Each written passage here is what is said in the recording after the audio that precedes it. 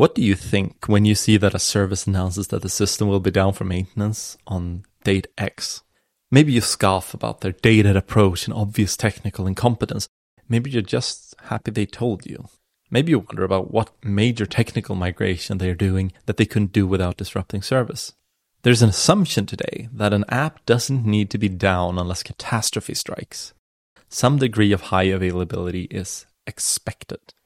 This is probably the biggest reason that people have such a strong preference for paying their way into managed database service. Most of the complexity of high availability lies in the database, and most databases become much more complex the moment you want them to be resilient to hardware failures without downtime. Let's back up.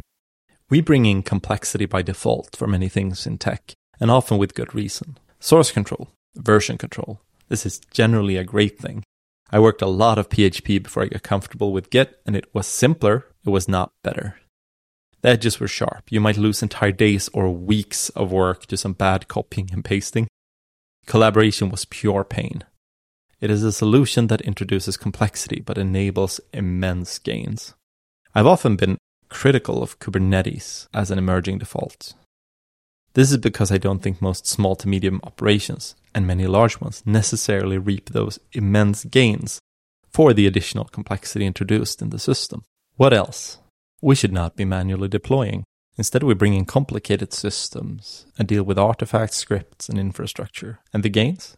Pretty significant. And also it makes it easier to avoid problems that disrupt uptime. So beyond reducing stress and mistakes during deployments, it also serves to make things like high availability more achievable. But is high availability a good default? I think it has a large complexity trade-off, especially at the database. For about 5 to 6 years, I was in charge of the tech for a SaaS product. It ran a Postgres database. We ran it on a single VPS with nightly backups. I think the only interventions we ever had to do was bumping the max connections and bumping the RAM on the instance at some point. It did not go down. It performed well as long as our queries were reasonable.